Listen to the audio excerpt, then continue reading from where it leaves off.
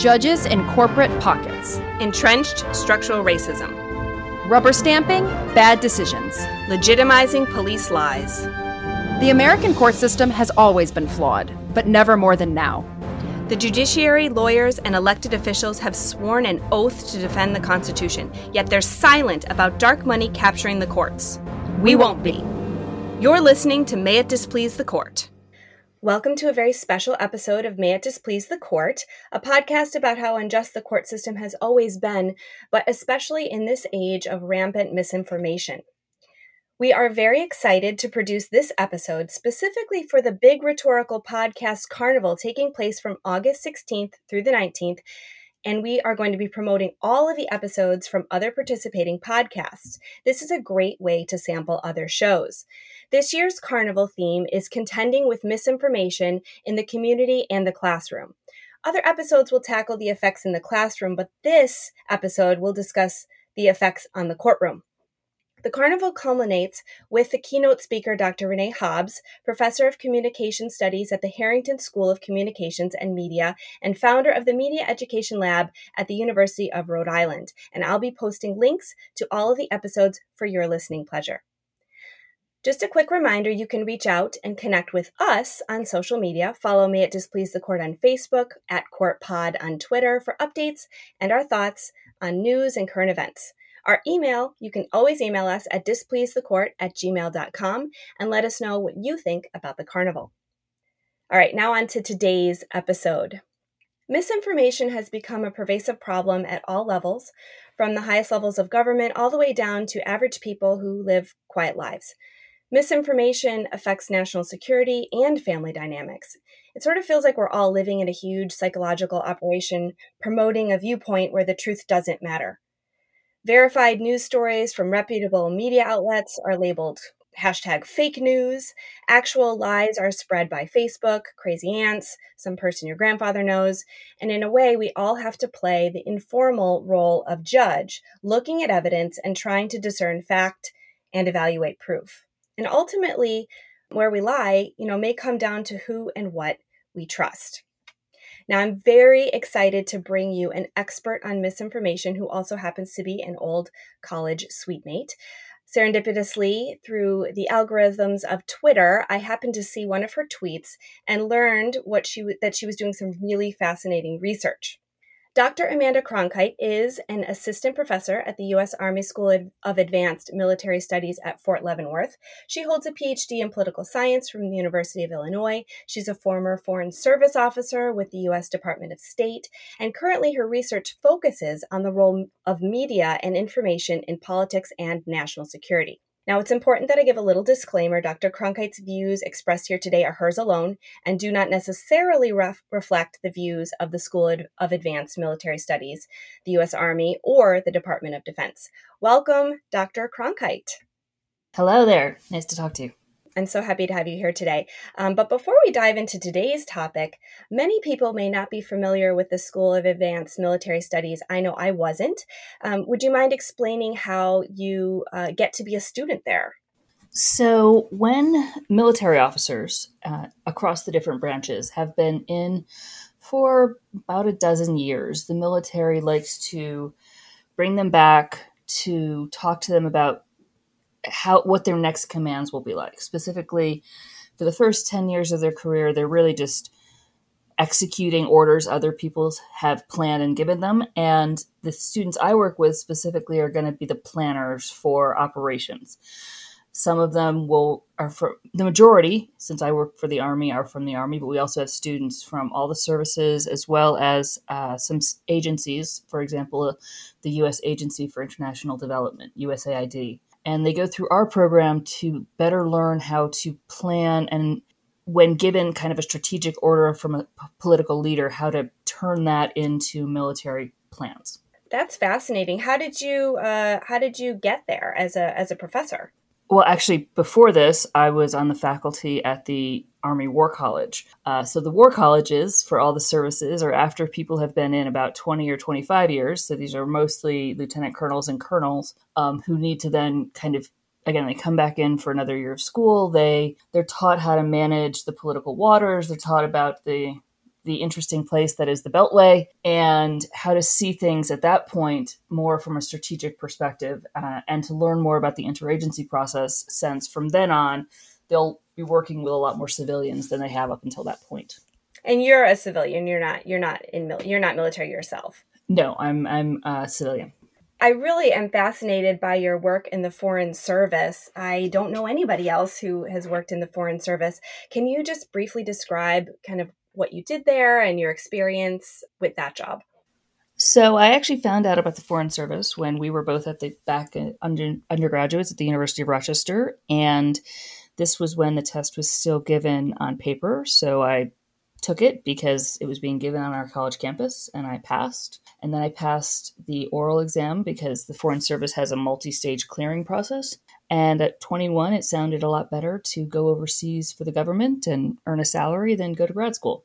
So I went to India at 22 as a diplomat. So you went to India, and how long were you there?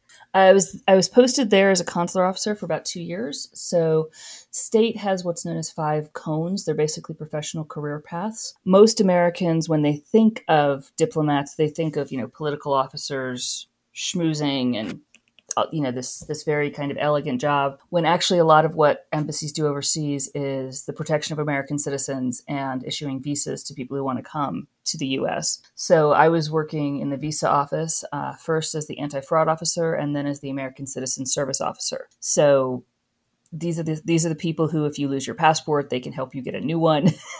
Heaven forbid something bad happens. When you call the embassy, you call consular officers. Oh, it's like in Argo. When they were coming, they were waiting to see them in Argo. Is that right?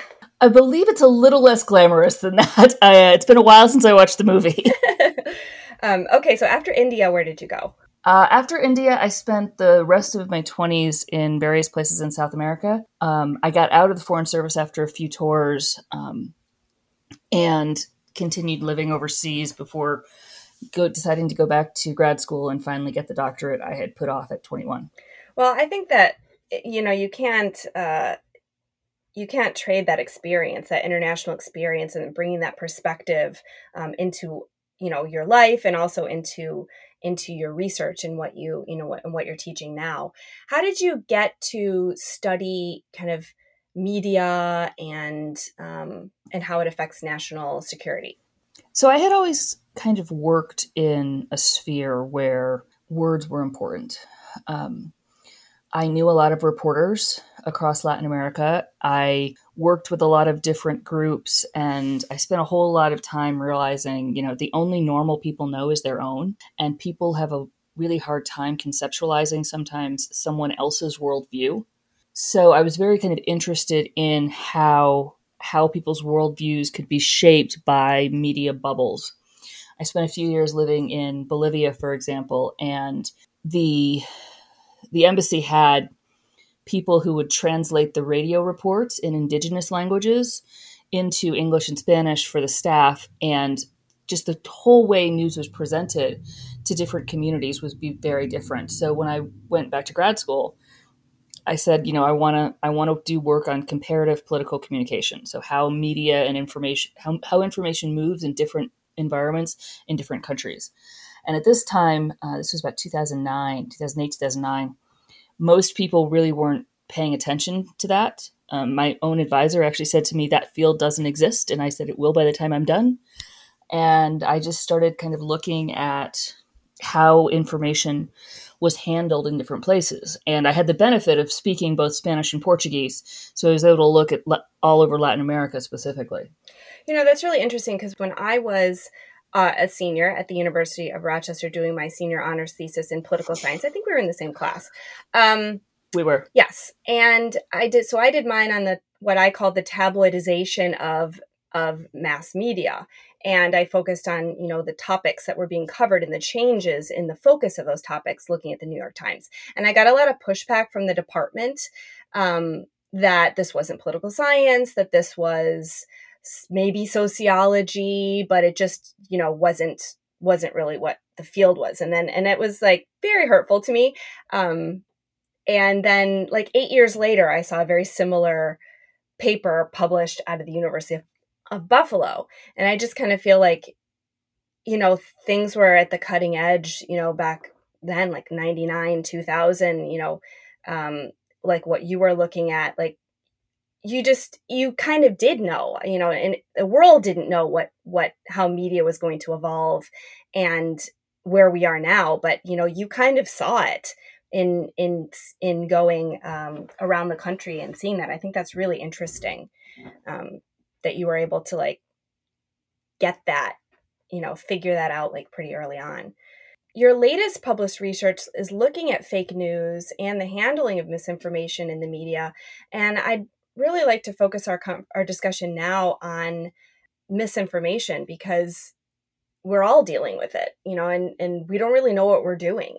And in your words, what do you think the danger of misinformation is? Or do you think it's a danger? I think it's a danger, but I also think it's a danger that's always been there.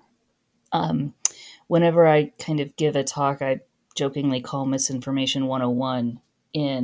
I've given this talk in libraries and places like that. I make a point to use examples from history. So one friend who's written a textbook on misinformation, she goes back, and talks about the slander campaign against Mark Antony for his affair with Cleopatra. And there's examples. There's one example from Germany from the just after World War One, about that would later, it was a complete disinformation campaign against the Jewish community, but it would later be why part of when the first initial rumblings or gossip or rumors about the Holocaust came out, that people didn't believe them. So misinformation and disinformation have always been out there. They've always been a danger. What's happened in recent years is that the technology to produce a disinformation campaign has been democratized. You no longer need to have, the resources of a billionaire or a nation state to be able to launch a disinformation campaign. And if all you're trying to do is spew chaos, well, throwing spaghetti at the wall with a bunch of bots creating fake news is a good way to do that. If you think about it, the word disinformation comes from the name of the KGB office for propaganda. It was Disinformacja or something. I'm certain I'm mispronouncing that, but that's where we got the term disinformation from. And I think we don't always think about, who benefits from the spread of chaos, because it seems like no one benefits from the spread of chaos, but that's not true. There are Littlefinger said it best. Chaos is a ladder. Right. Yeah. In looking to drama, it is a good way to kind of get sort of what's going on. It's like illustrates it in a way. So Littlefinger, of course, is a reference to Game of Thrones. If you haven't seen it, watch it. It's amazing. I personally think that I'm a pretty good at filtering out misinformation, but and I think to myself, well, I'm a trained lawyer, and we always think that our interpretations are correct even when they're not. That's something that we end up convincing ourselves. So I'm likely way too confident in my own bullshit detector. What's probably more accurate is that I have developed a strategy for obtaining information that I tend to trust, because I look at a diverse set of sources. I look to Twitter a lot. I look at journalists. I look a lot at academics, experts in whatever field it is, lawyers, that have proven themselves to have, solid legal reasoning. And so I take sort of a survey of information on a regular basis, but that's a lot of work. And I don't think most people are doing that. I find that most people in my own social circle they sort of absorb what they hear from their community. If they're not real news watchers, or they're not like as dialed into politics and things like that as I am, which why would they be? They don't have a degree in it. They're just kind of living their life, So I see people sharing things on Facebook or calling things fake news, which I hate using that term because it's really loaded. But I see the people who say that they distrust the media and distrust the government, and I can sense that, based on their opinions, that they really do distrust it. They tend to be sharing what I consider to be unsourced or improperly sourced news stories or opinion pieces without really kind of discerning it or looking at their kind of, sometimes it doesn't even seem like they're reading the story. They're just kind of looking at the headline, and that this is flying around social media and taking over, like this whole anti-vax with COVID, and it's from people who were never anti-vax before, who have all their other vaccines, suddenly are distrustful of this. And seems like a really big problem. What have you learned about how misinformation spreads? So, first and foremost, the fact that people aren't dialed in to the news could be taken as a good thing. I mean, if government is working as it's supposed to, ideally people don't have to pay attention to corruption or malfeasance. There's some research that shows, we might be happiest and society might work best if media works as a burglar alarm. The difficulty is people have to be listening for it. So, the Flint water crisis is a very good example, unfortunately, of when media theoretically worked to call attention to something, but it was really late and it's been years and that's still not resolved. So people not paying attention is not something I want to fault people for. And also, whenever I talk about misinformation, I openly admit how many times I have fallen for it for really stupid things that I should have known better, like obvious clickbait about some sports player being traded from one of my favorite teams. I mean, just obvious clickbait, and I fell for it. So that's not a problem. I mean, that happens. There's a reason Twitter added a feature saying now, before you retweet something, if it's an article, do you want to read the article first? I mean, I think that's good because those are very kind of, let's say, low cost, effective ways to make people think, oh, I probably should read the article before I retweet this. In terms of how misinformation spreads and why it spreads, the brain is kind of programmed to believe what we want to believe. I mean, we have millennia in which going with our guts, going on instinct, has worked really well for our species. And we only have a couple years now, where relatively short time, where we haven't had to worry about constant, fight or flight being endangered. So the brain, Daniel Kahneman won his Nobel Prize for explaining how the brain reacts instinctually versus when you go into thinking mode. The book is called Thinking Fast and Slow, and it's been on every major reading list for the past few years. So that's fine. But when we're on autopilot, to draw from Kahneman's research, if we think we're just repeating the same thing, the brain kind of does work on muscle memory. So if it's easy for us to believe what we're going to believe, and it's easy for the brain wants to believe things that conform with its priors. So if something sounds like something that I would want to believe, and it comes from a source I trust, that's going to matter more than if it comes from a source I don't trust. So if I've decided that I don't trust ABC News and I do trust my aunt, I'm going to listen to that aunt over ABC News. And if I'm not paying attention to news, that aunt may honestly believe that what she's saying is the truth. There's a reason we draw a distinction between misinformation and disinformation. If I don't know what I'm saying is false, it's misinformation. If I know what I'm saying is false, then I'm spreading disinformation, or I'm initiating or furthering a disinformation campaign. The other reason it's really easy to believe misinformation is that sometimes it can actually be true but crafted. This is called malinformation, and it's the most effective kind. So think of the DNC hack in 2016. Everything that was then released every piece of that was individually true, but it was crafted into a narrative such that the narrative was not at all true. But it's really hard to fight a malinformation campaign because each nugget is true. So how do you say that if you're trying to fact check or correct or educate, how do you tell people that they shouldn't believe something if each individual piece is true, but the narrative isn't? That is evil genius right there. That is really, wow. I mean, you have to give props where props are due to the side. Well, even though we have to fight against it. Well, actually, a Canadian diplomat said, sorry to interrupt you, but no. A Canadian diplomat said a while ago, for disinformation to be effective, 90% of it has to be accurate anyway. It's just when that little bit that you hide or the little bit that you craft. Because if if people's radars go off, hey, this doesn't sound right, this sounds too good to be true, you're not running an effective disinformation campaign. Well, I think getting back to what you were saying about malinformation, because I haven't heard it described that way. And now I want to do a lot more research and learn about that more, because it seems like it's the most appropriate way to describe what's going on. So I really think you brought up a really important point about that. How do we combat this? What do we do? So there's really two recommendations.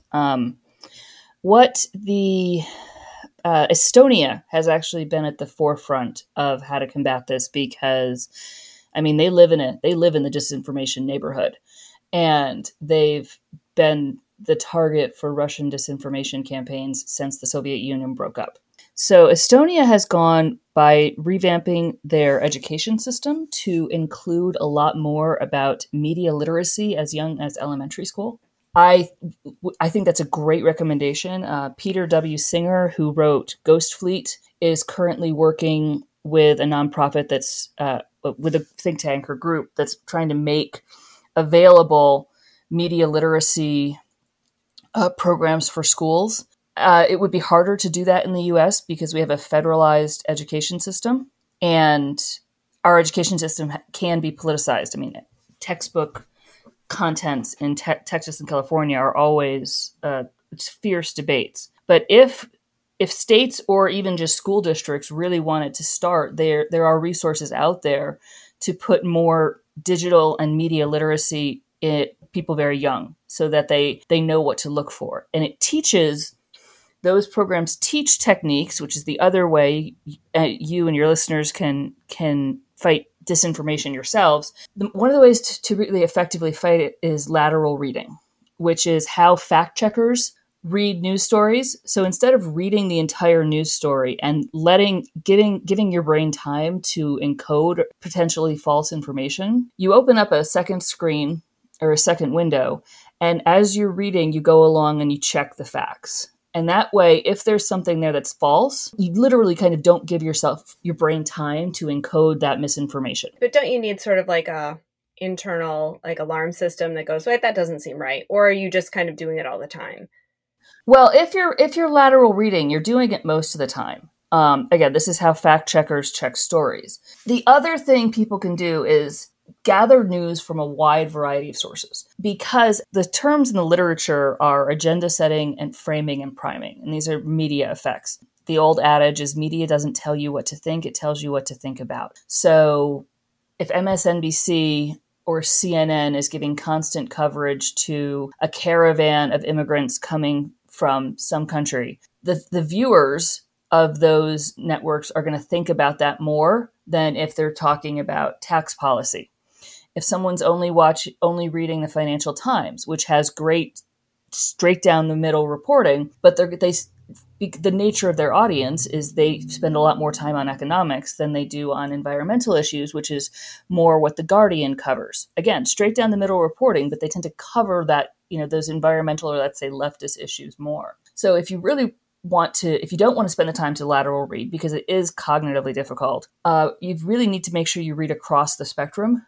And AdFonts Media has, I think, the best media bias chart out there, because they actually talk about what their methodology for their coding system is, and they check between the people who are coding the stories for something called intercoder subjectivity, which is just a best practice whenever you're doing content analysis. So if you're reading something that, AdFonts, it's kind of an inverted V, is how they score. They score on two dimensions, partisanship, and then from straight factual to analysis, opinion to falsehoods. If you're reading kind of at the top and the middle of their chart, of their media bias chart, you're probably okay. It's as you get more to the more partisan and more opinion that you need to be more concerned about where you're getting your sources from. Okay, thank you. Those are really great tools that we can put into our own lives. Now I think I want to dive into the legal portion of our discussion. But before we really do that, I think our listeners and myself really kind of need a brief explanation of a term that I'm hearing more and more of, which is deep fakes. What are they? So Deep fakes are altered videos in which the subject that you are seeing has not actually said or done what the video purports that person to be doing. So Jordan Peele famously recorded one a few years ago where he was able to, with pretty primitive technology, alter the way President Obama's lips were moving on film and redubbed his voice so that it looked like President Obama was saying something that the president would never say. And Jordan Peele, the filmmaker, did this to warn people about it.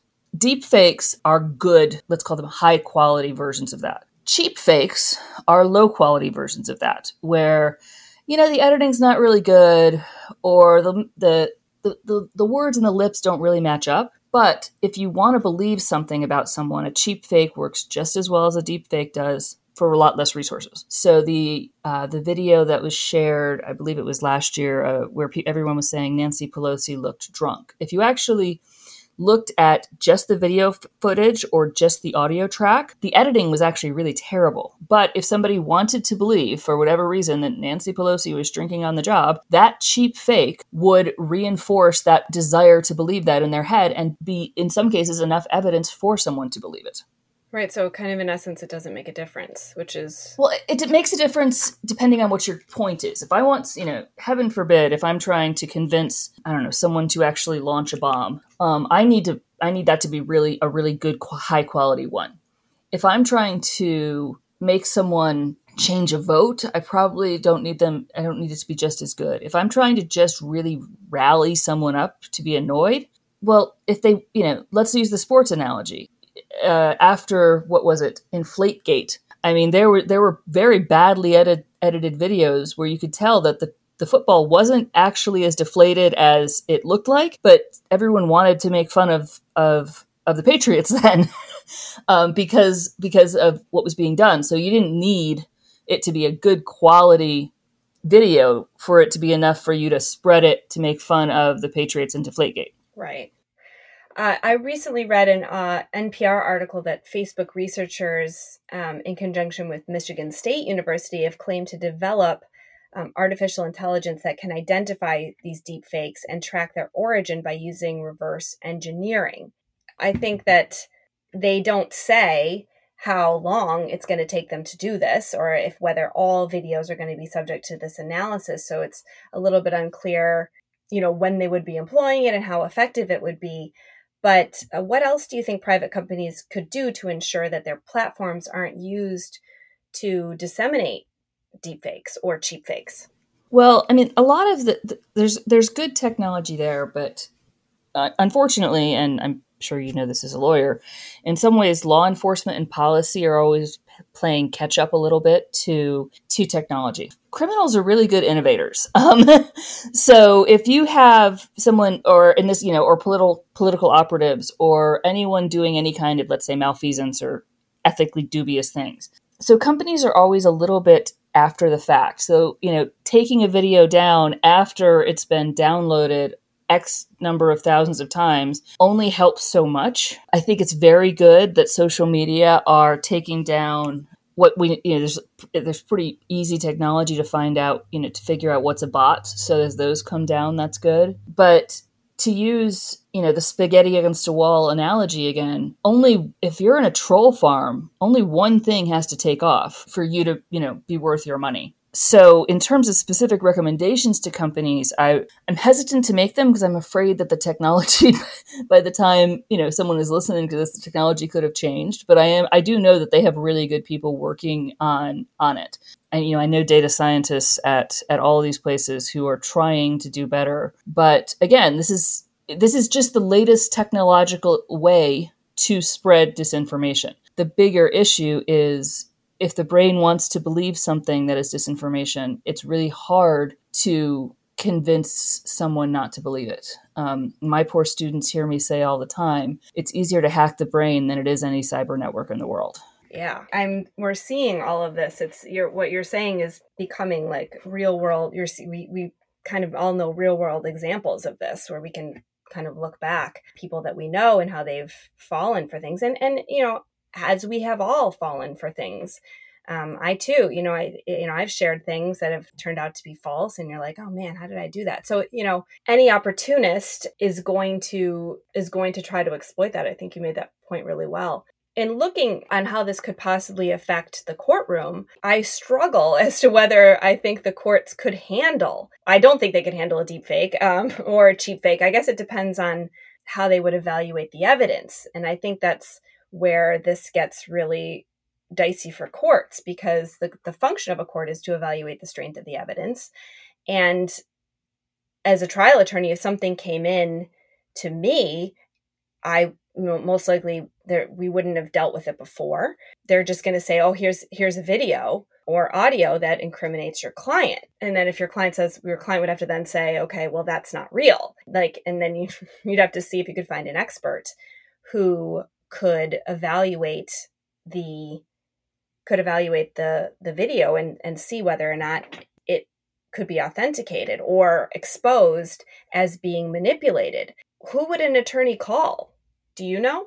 Well, I mean, I know that there are companies that kind of do basically forensic analysis like this using metadata from videos. I don't know any of them offhand, and I wouldn't want to plug anyone anyway. Sure. But there are firms out there doing that. But my concern actually isn't necessarily the being able to prove the video is false. Even if you can prove the video is false, my concern with the courts, with deepfakes in the courts, is that does that not still give someone enough that they can't get beyond a reasonable doubt? I mean, I think that's the real issue. I think it probably does. I think it does probably create a big enough doubt, that a reasonable doubt. And a reasonable doubt, what is it? It's a doubt with a reason. Yep. And I do think that is a major issue, that as to whether or not people would be able to exploit that. There was a pretty interesting case in Pennsylvania with the other side, where a DA tried to prosecute a cheer mom for creating. They said there was doctored videos of other people on the cheer squad, other cheerleaders, vaping and violating the policies of the cheer squad, and because the little, the cheerleaders in the videos were like, well, that wasn't me. This was clearly faked. I didn't do that. But then, so they filed charges. The prosecutor filed charges, but they were unable to prove them. So they had to dismiss the charges. But the whole story went viral. And this mom, was kind of, her name was smeared, and there's definitely going to be a lawsuit. That's pretty clear. And when you read the reporting on it, there's definitely going to be a lawsuit by her. And, kind of the attorneys for her saying, these are obviously, they were, would have been difficult for her to fake. She doesn't have the technological ability to do this. She basically just had an iPhone 8. And anyway, why would she have bothered to cheap fake vaping? Who cares? These are all really good points from her attorney, but it kind of shows how the legal system wasn't really equipped for this. They just dove right in, and then they weren't able to sustain, they didn't even fully come up with, I think, an indictment on that. They just initially charged it and then dismissed the case, that portion of the case, for that.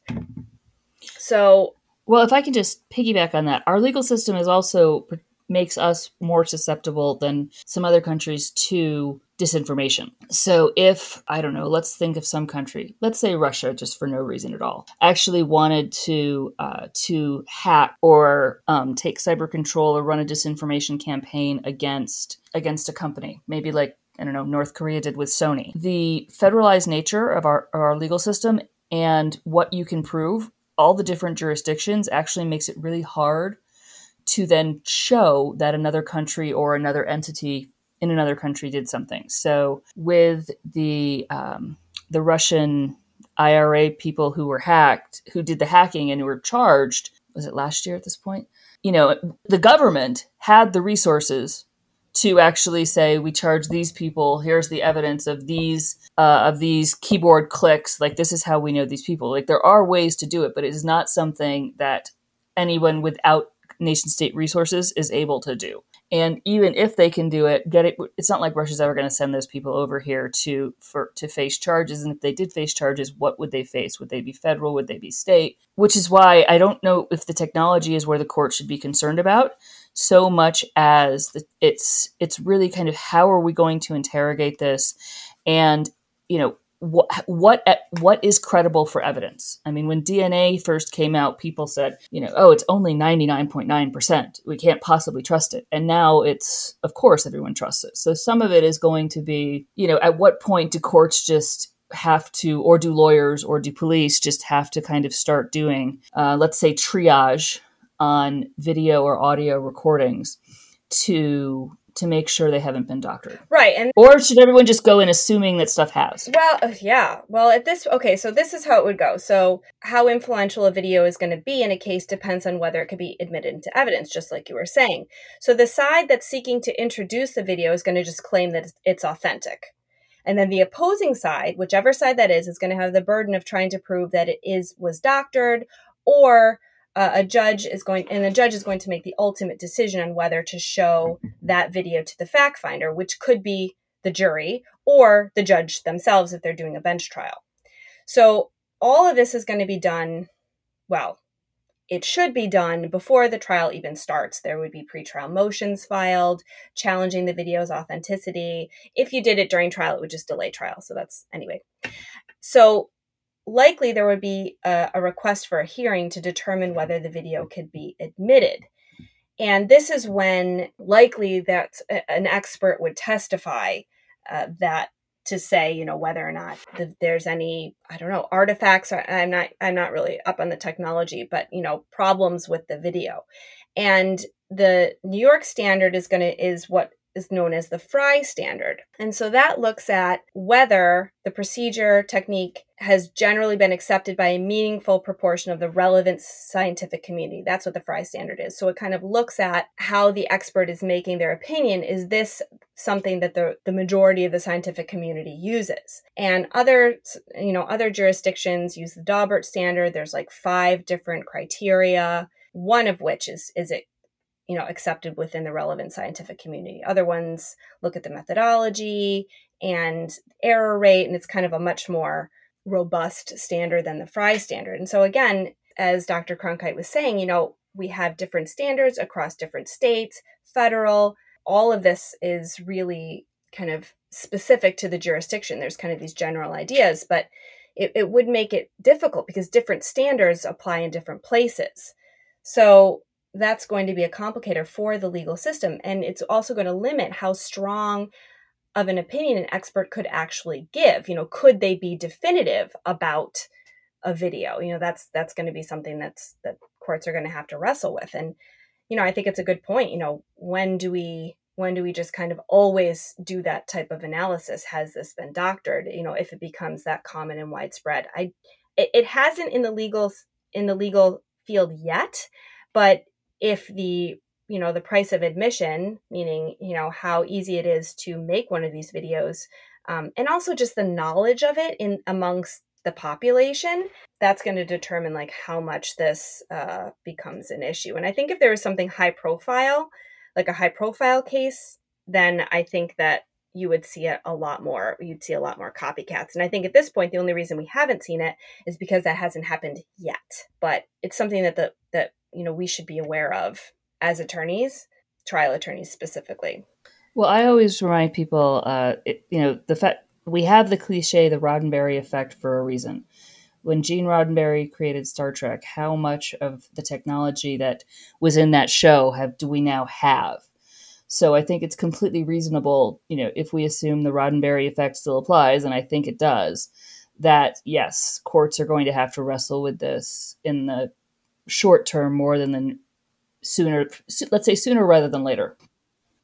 Well, Dr. Cronkite, I want to thank you for sharing your knowledge and perspective with us today. I think that it's really important that we acknowledge that we're kind of facing this onslaught of misinformation, disinformation, and malinformation, and use the tools and strategies that you gave us to try to make sure that we're getting the best and most accurate information so that we can make decisions, we can vote for the people that we want to, and we're not at the whim of agents of chaos who have their own agendas, and their agendas are likely not something that's going to benefit us. So thank you again for being with us today. This is a topic that's unfortunately something we're all going to need to know and navigate and guard against. Do you have any final thoughts that you want to share? No, I'm just I'm happy to be here. I think this is an important topic. I think it's something we should all be humble about. There's nothing wrong with falling for something that seems really awesome, but fool me once, shame on you. Fool me twice, shame on me. So I think there's also an important part of this that where we all individually and we collectively as a society need to get better, or to be more, if we want to stop the problem, be more willing to put in the effort to stop it. Yes, thank you. I will be letting all of you listeners know about the other podcasts participating in the Big Rhetorical Podcast Carnival this week. Thank you for listening, and I'll see you soon. Be sure to check out the show notes for links to source material referenced in this episode. Because unlike corrupt judges and politicians, we do our research. Listen, subscribe, tell a friend, and be sure to judge us by rating and reviewing. Post-production by Joe Thompson and theme music by Avery Munger.